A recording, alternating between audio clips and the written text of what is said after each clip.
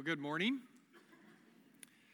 It's always good to be with you. It's especially good this morning to be here, to be in this place, to be standing on this stage, to be ready in a moment to preach.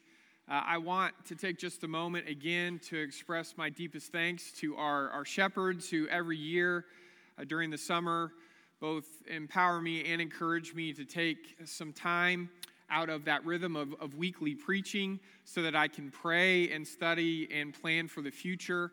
And I'm just so blessed by having that kind of space in my spirit and my soul to dream about what it is God wants us to hear, not just on a weekly basis, but thinking about all of our future. What is it that God is calling us towards? Who is it that God is calling us to be? And so I want to thank the shepherds, but I also want to thank the rest of our staff who stepped up this month and covered my role, covered my place here, and did an amazing job.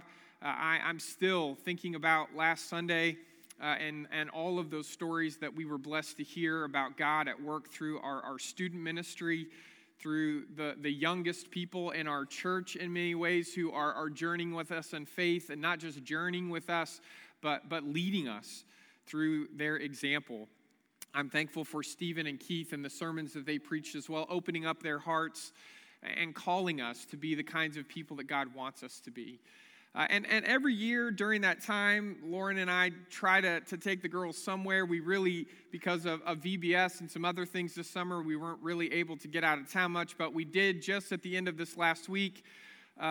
We jumped in the van and drove to Denver so that we could spend a couple of days there, but the real reason was that Reese, my youngest, had asked for us to see as a family if we could go and see the San Francisco Giants play in person. We watched them lose in person. And while that was beginning to happen, they had a lead and they lost the lead. It was tied up, and I said something about my disappointment, and Reese whispered to her mother, "He's mad and they're not even losing yet."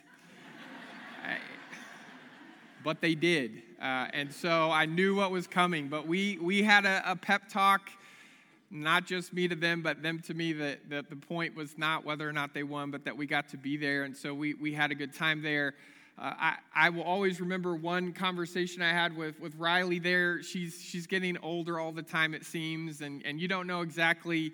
Lauren and I talk about who's she more like in different ways. And we went to a restaurant, a Chinese food restaurant, and at the end we were, cracking open our fortune cookies. And not that we believe anything is going to happen because of those fortune cookies, but we like to open them up, and especially if one's positive, you read it to somebody. And so I opened up Riley's cookie and read to her what her fortune was, and it was, "Your fondest wish is about to come true."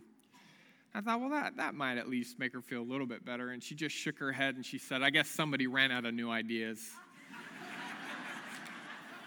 I'll let you decide who she's more like. Oh, goodness. It's good to be back in this place. And as I thought about where do we want to begin, what is it that is most central to who we are as followers of Christ, my mind kept coming back to those favorite words in 1 Corinthians 13, where the Apostle Paul writes, "And now these three remain, faith, hope, and love, but the greatest of these is love." Faith, hope, love. If you've ever spent time studying the Apostle Paul's writings, in addition to the Trinity of God the Father and God the Son and God the Holy Spirit, this is Paul's Trinity when it comes to being people who are becoming more and more everyday disciples, people whose lives are being shaped. And these are the forces, these are the elemental ingredients for the Apostle Paul that should be making us who we are: faith, hope, and love. And as James talked about during our time of communion together, when you think about that first word, faith, you have to go to Hebrews chapter 11. You have to go to that great passage that introduces us or reintroduces us, depending on whether or not we've ever heard it before, to all of these great heroes of faith. And so I want us to listen to that text together now, and I'm going to read a longer portion of Scripture than we typically do in a sermon.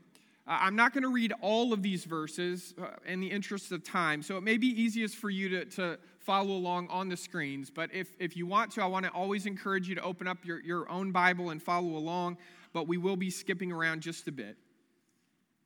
Hear now the word of the Lord. Now faith is being confident of what we hope for and sure of what we do not see. This is what the ancients were commended for. By faith, Abel brought God a better offering than Cain did. By faith, he was commended as righteous when God spoke well of his offerings. And by faith, Abel still speaks, even though he's dead.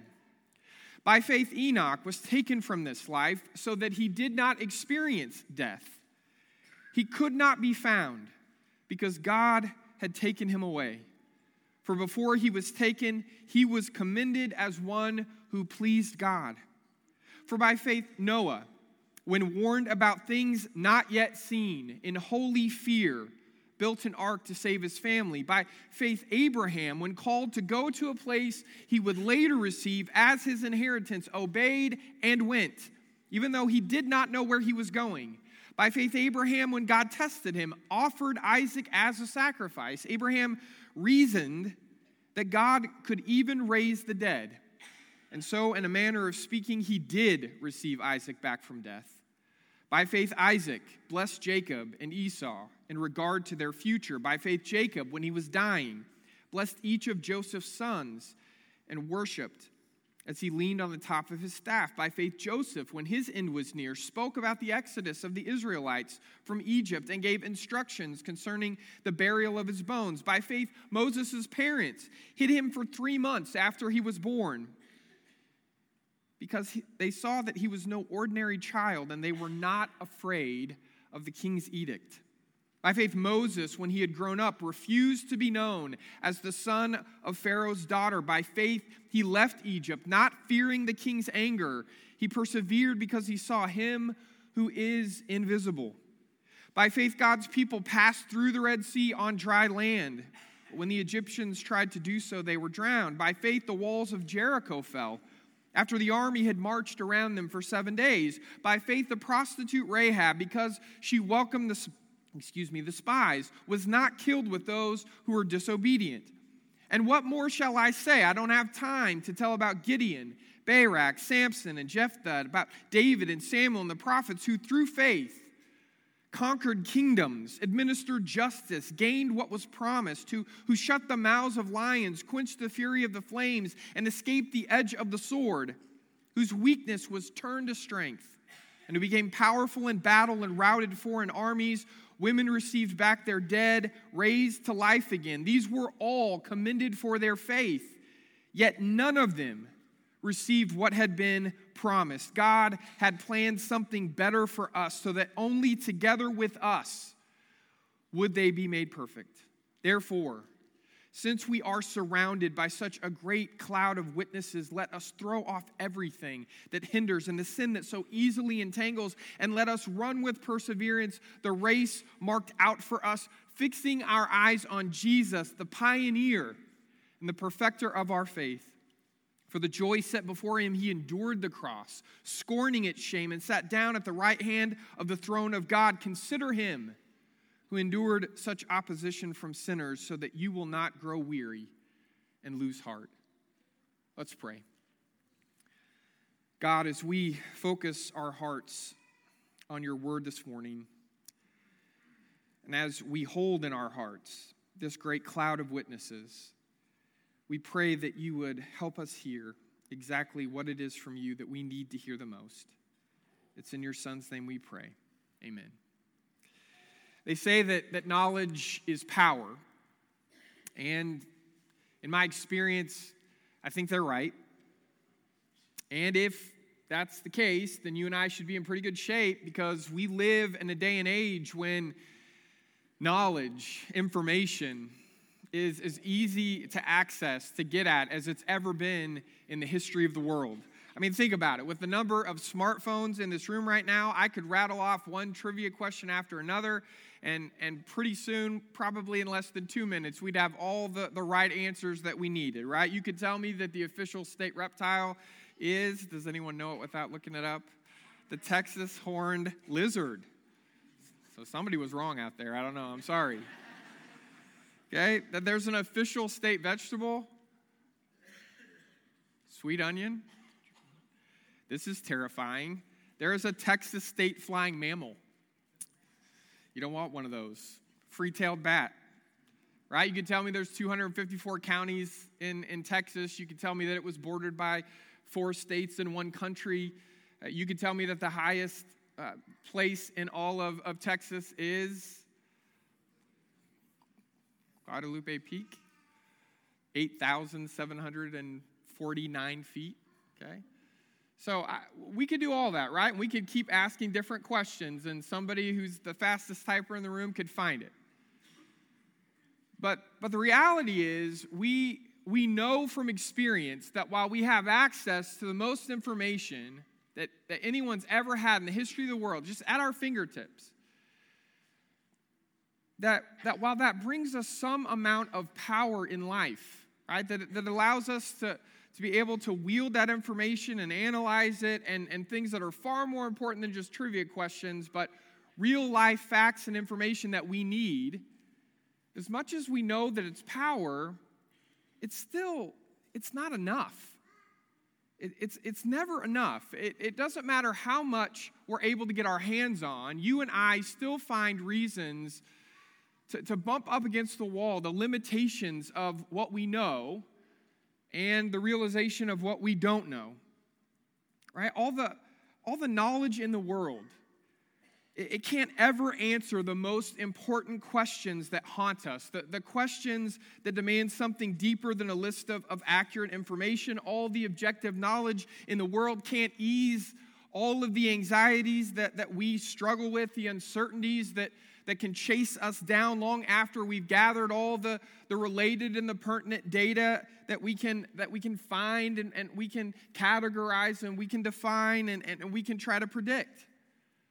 I mean, I can't speak for any of you, but for myself, in spite of all the information that I'm able to access, I just can't shake the feeling that when it comes to it, the more I know, the less I understand, the more answers I'm able to reach, the more new questions suddenly I find. The more I know, the more I am aware, the more I can feel deep down in my soul that there's so much more that I don't yet know. And maybe that's why in this information age that we live in, right, in this great technology era, despite knowing more than we've ever known, we're also keenly aware, maybe more than ever before, of all the things we can't know, all the things we can't predict. And if there's one thing about being a human being, it's that anytime we don't know, we're afraid. Right? That the unknown is something that causes us to worry. It's something that gives us anxiety. The uncertainty is something we're constantly running away from. We're trying in a world that in many ways feels like it is falling apart. We want something to stay the same. We want something to hold on to. And this is true for us even as Christians. Even as people who have tried to reorient our lives around the life of Jesus Christ, as people who have access, again, more than any other time in the world to the Bible and different translations of the Bible and different commentaries about the Bible. This book that we say that we care so much about, that we call something, right? We have a term for it. It's a light. It's a lamp. It's something that's supposed to help us see where we're supposed to go next. And over in this book that is a light to us, it's a lamp unto our feet, right? A light unto our path. We find over and over again these words: do not be afraid. Right? Do not be afraid. Now, I find it interesting that when we're trying to help people in our lives, other people who are afraid, We often say things like, you know what, you don't have anything to fear but fear itself. Or I know you're really worried about all that, but you have nothing to worry about. Or we say something like, you know, I know you're anxious, but you just should stop being anxious. And I don't know if you've ever had somebody who's well-intentioned give you that kind of advice, but it never works. Right? It never works for someone to tell you when you're afraid, you don't have anything to be afraid of. Or when you're really worried, for someone to say, you know what, you have nothing to worry about. Stop thinking about those things. Or, yeah, I know you're really struggling with anxiety right now, but you need to realize there's nothing in your life that really should be causing that anxiety. Well, when we say that to one another, I think we mean well, but we're misspeaking and we're misapplying the deeper lessons of Scripture when it comes to fear and worry and anxiety. When Jesus says in the Sermon on the Mount, don't worry, it's because he knows there's a lot of things to worry about. When God comes to people, whether it's through an angel, through a prophet, and that angel, that messenger, that prophet says to somebody, don't be afraid, they're always saying that when the person's afraid. And they have good reason to be afraid. When the Bible talks about anxious thoughts, it's not saying that you have nothing to make you anxious. It's actually trying to speak the truth that there's all kinds of things in this world that logically should make you anxious. We are people who have lives that are marked by more than logic. We are the people who have lives that are marked by faith. God never pretends there's nothing to fear. God takes seriously all the reasons we have to be afraid and then gently responds, don't be afraid anyway. Now see, that's different. Because I think often when we try to tell one another, you don't have anything to be afraid of, or you have nothing to be anxious about, or you have nothing that should be keeping you up at night, what we're doing is we're actually denying what's really taking place. That's sticking your head in the sand. God's way of dealing with fear is not to stick your head in the sand. It's to hold your head up high. It's not denial. It's determination. It's to know all the things that you really could be worried about. To realize all the things that you should be afraid of. To see clearly the things that are causing you anxiety. And in the face of all those things, to choose to trust that when God says we don't have to be afraid in a world that makes us afraid, he's always telling us the gospel truth. You and I, we may be afraid of a lot of different things for a lot of different reasons, but we're by no means the first of God's people to be afraid. The writer of Hebrews, if you've ever studied it before, you know that the community he's writing to, they're struggling with fear and nervousness and anxiety. They're feeling like the world has turned against them. They're feeling alone. And so in the face of a community that's struggling with, okay, now we believe in God and we've made commitments to follow Jesus, but our lives are still difficult and the world is still filled with challenges and darkness, what is it that we're supposed to be holding on to? And the writer of Hebrews talks over and over again about this reality that the Jesus who came to live and die and was raised to life again, that he raises us up with him, that he's with us, that he's walking beside us. But it's not something that we're going to see in order to believe. It's something we're going to have to believe in order to see. It's something we're going to have to actively trust in order to experience. And I think we can relate. I think we know what it's like to be in that place.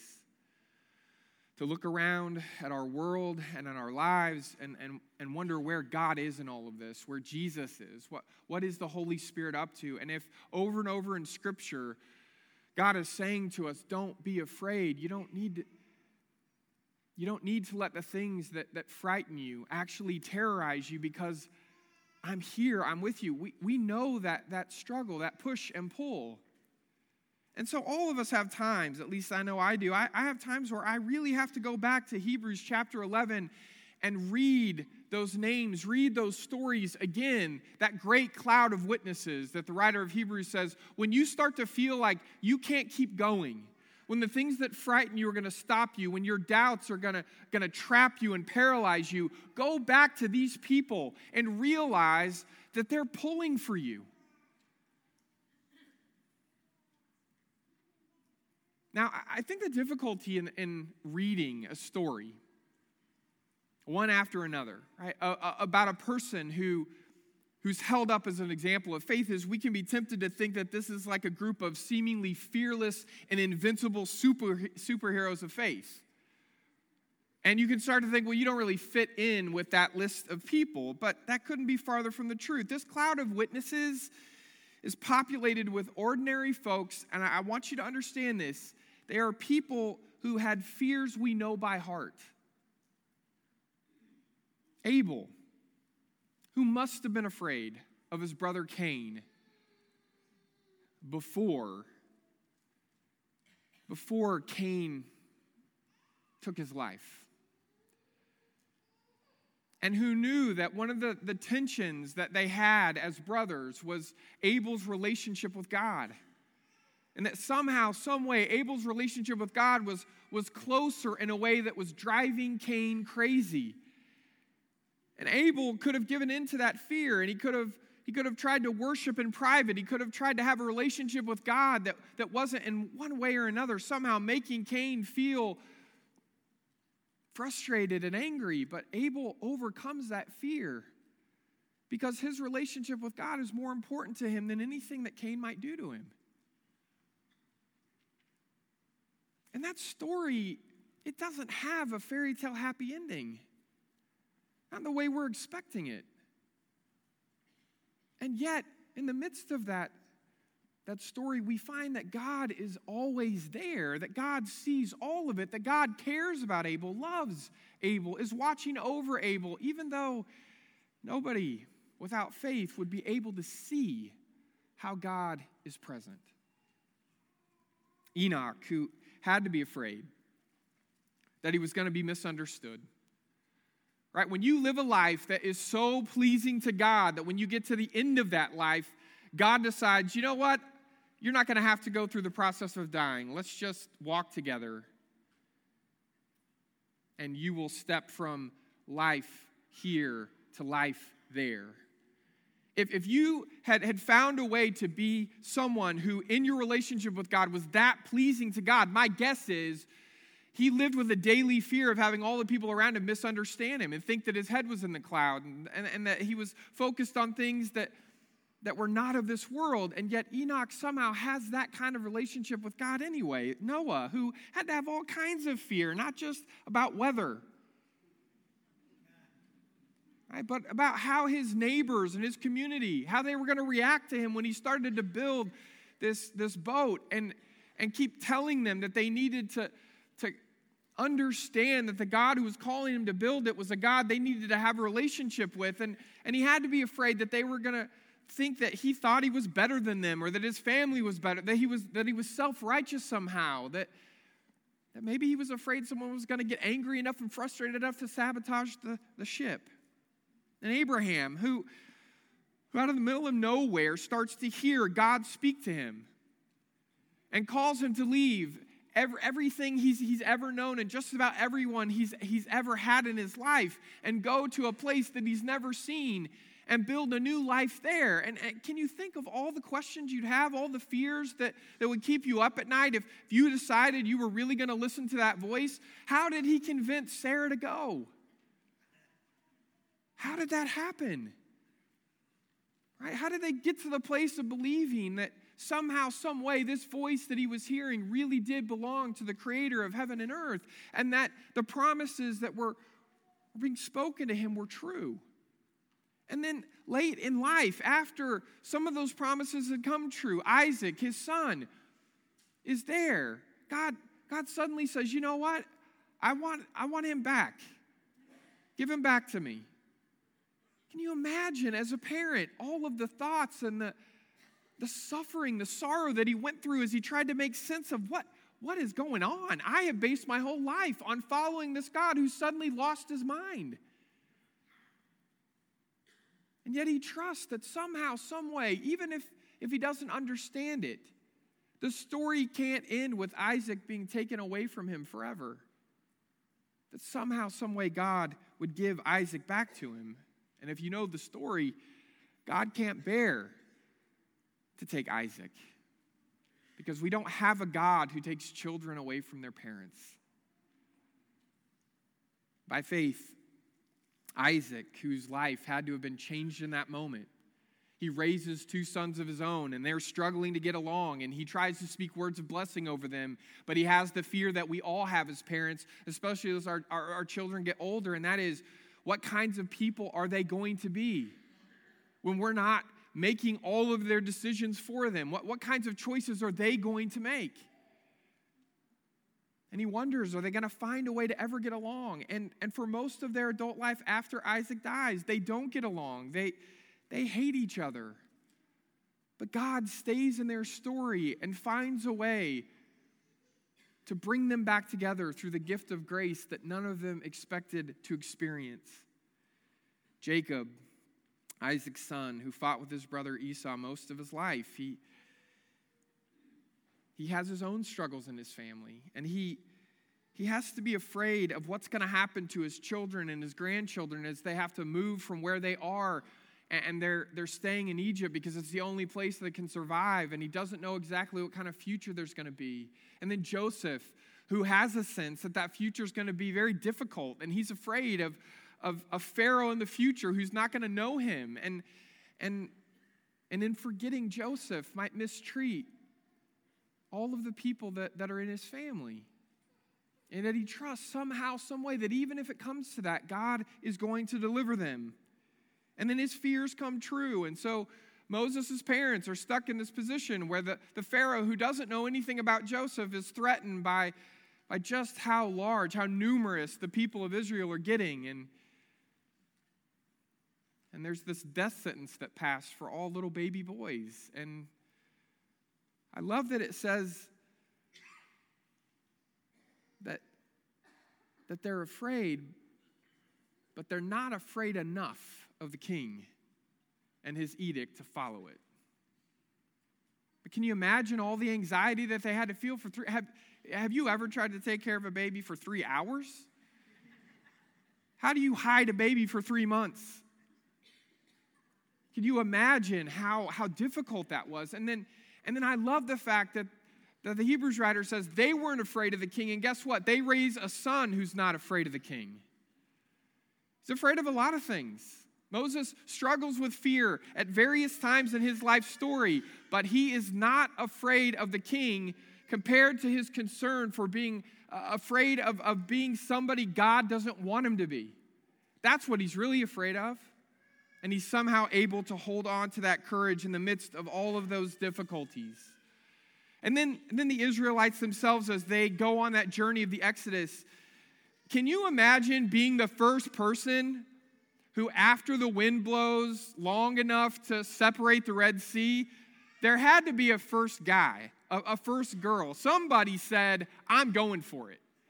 And I'm guessing they were about 5 or 6 or 7. Right? I'm thinking a child led them through. Because they had the courage to believe that even though things might go wrong at any moment, as they tried to walk through that watery valley, they believed that God was going to keep them safe. And not just the people of Israel, but then the army of Israel, right? When they're just marching in circles around Jericho, they have their weapons holstered. And they have to be wondering with God, hey, do you know how battles work, God? You don't just walk around your enemies with your weapons all tucked away safely. You prepare for engagement. What do you want us to do here? We're not even facing them. We're just to the side of them, going in a circle. How's this going to work? But they do it because God asks them to. And then Rahab, who's in that city, and she's struggling with exactly who she wants to be. She knows who she's been. It's a life filled with dark struggles and difficulties that she probably doesn't want to think about, but she's got a chance at a new life, to be a new person. And so she risks everything to welcome the spies and to work with them, to commit for her people what would amount to treason because she believes that she's seeing God at work in these people. She doesn't understand it, but she believes it anyway. I think Gideon and Barak, Samson, Jephthah, David, Samuel, all the prophets, all of them have moments where they're not just a little bit uncomfortable or a little bit nervous. They are terrified. They are filled with panic. They are as afraid as anyone's ever been, and yet they find a way to keep trusting. And though thousands of years and countless technological advances separate us from them, we're just like them. We still have so many deep questions that we haven't found the answers for. We have so many things that logically lead us to places of anxiety. We have uncertainty. And the one thing that they all have in common is that they didn't let it overcome them. Their faith in God was stronger than the fear in their hearts. So they followed the calling of God anyway. And I want you to hear this, not fearlessly, as if there wasn't anything to fear, because there was. They didn't follow fearlessly, they followed faithfully trusting that even if what they were most afraid of actually happened, God would still be there with them. That God would still fight for them. That God would still rescue them, even if the form of that rescue wasn't what they expected or wanted. God would save them. And you know what? They followed faithfully despite the fact, the Hebrews writer says, despite the fact that none of them ever fully experienced all the goodness that God had promised them. And this morning, they make up the great cloud of witnesses that surrounds us. Even as we're gathered here in this room, here we are, right, gathered together this morning with plenty of our own unanswered questions and our own anxiety and our own uncertainty. The news is getting to the place where it's almost unbearable. Right? We have children in El Paso, families who are going to get all their school supplies, and 20 of them don't get back home. 9 people, last I heard, in Dayton, Ohio. Families just out trying to enjoy the evening. 9 of them don't come home. This is far from the first tragedy in our culture, and it will not be the last. And what we find is that it's so easy for us to give up, to give in to fear, and decide that it's never going to get better. To decide that while we believe in God, we're not sure we believe that God's here, that God's living and active and present among us.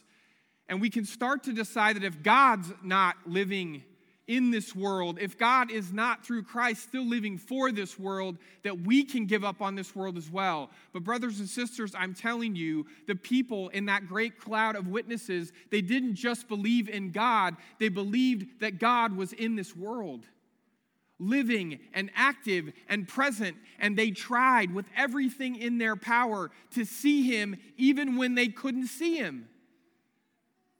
And they believed that they didn't just believe in God, but that God believed in them.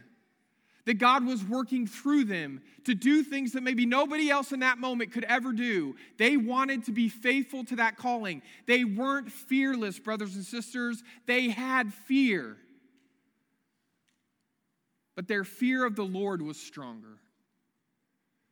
Their respect of God was stronger. Their courage, because of their relationship with God, was stronger.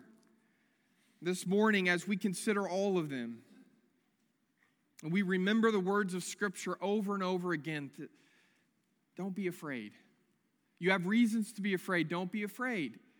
Don't worry. You have all kinds of logical explanations for why you could worry. Don't worry. Don't let your life be run by it. And anxiety that we all, in many different ways, experience. Don't let that anxiety define who you are. The God we have doesn't make empty promises, and he doesn't offer us false assurances. Our God is faithful. He's a faithful companion, even when our questions go unanswered. And our God is a comforting presence when our hearts are haunted by anxiety. Our God is a calming caretaker when our minds are filled with uncertainty. And our God, brothers and sisters, has planned something better for us than we could ever ask or imagine. No matter what happens along the way, our God will be faithful. So let us run with perseverance the race that is marked out for us, fixing our eyes on Jesus, the pioneer and perfecter of our faith. And let us find a way in the coming days to realize this truth, that the faith we have in God can be, it must be stronger than any fear we may have in our hearts. And I want to remind you of this. When I say our faith has to be stronger than the fear that's in our hearts, Jesus said that all it took was the faith the size of a mustard seed to move a mountain. This isn't about being a faith superhero. It's about being a person who, in the face of all the things that may cause us to doubt, that may cause us to lose our trust in God, we choose once again to trust, to step out in faith, believing that no matter what happens, no matter where we're going, we will find God there with us. That He has never left us or forsaken us or abandoned us, and He is calling us for this world that He sent His one and only Son to save because of how much He loves it, that He's sending us out into the world to do what we can to reach people with that same love, no matter what, no matter how much it makes us afraid, that we are the people who overcome those fears for the sake of the good news. And so I want to give you just a simple thing to try this week. You may not struggle with this the way I do, but every week before noon on Monday, I have at least one reason to panic. Here's what I want to encourage you to do this week. When you feel that instinct start to kick in, and you're about to let your fear start to run you, instead of choosing panic, I want to ask you to choose prayer. Stop in that moment and give that fear to God. Confess that you're afraid. Confess that you're stressed out and you're worried and you don't know what to do, and ask for God to show up in a way that is undeniable. Ask for God to do something that you can see and feel and experience and be changed by. And over again this week, whenever you start to feel that instinct to panic, choose prayer. We're going to sing together now, and as we do, our shepherds and their wives will be throughout our church lobby. They're there to pray with you, to talk with you, to be Christian community for you. So if you came this morning with any concern at all or anything that you want to talk about with the Christian couple, please go to our shepherd couples as together we stand and sing.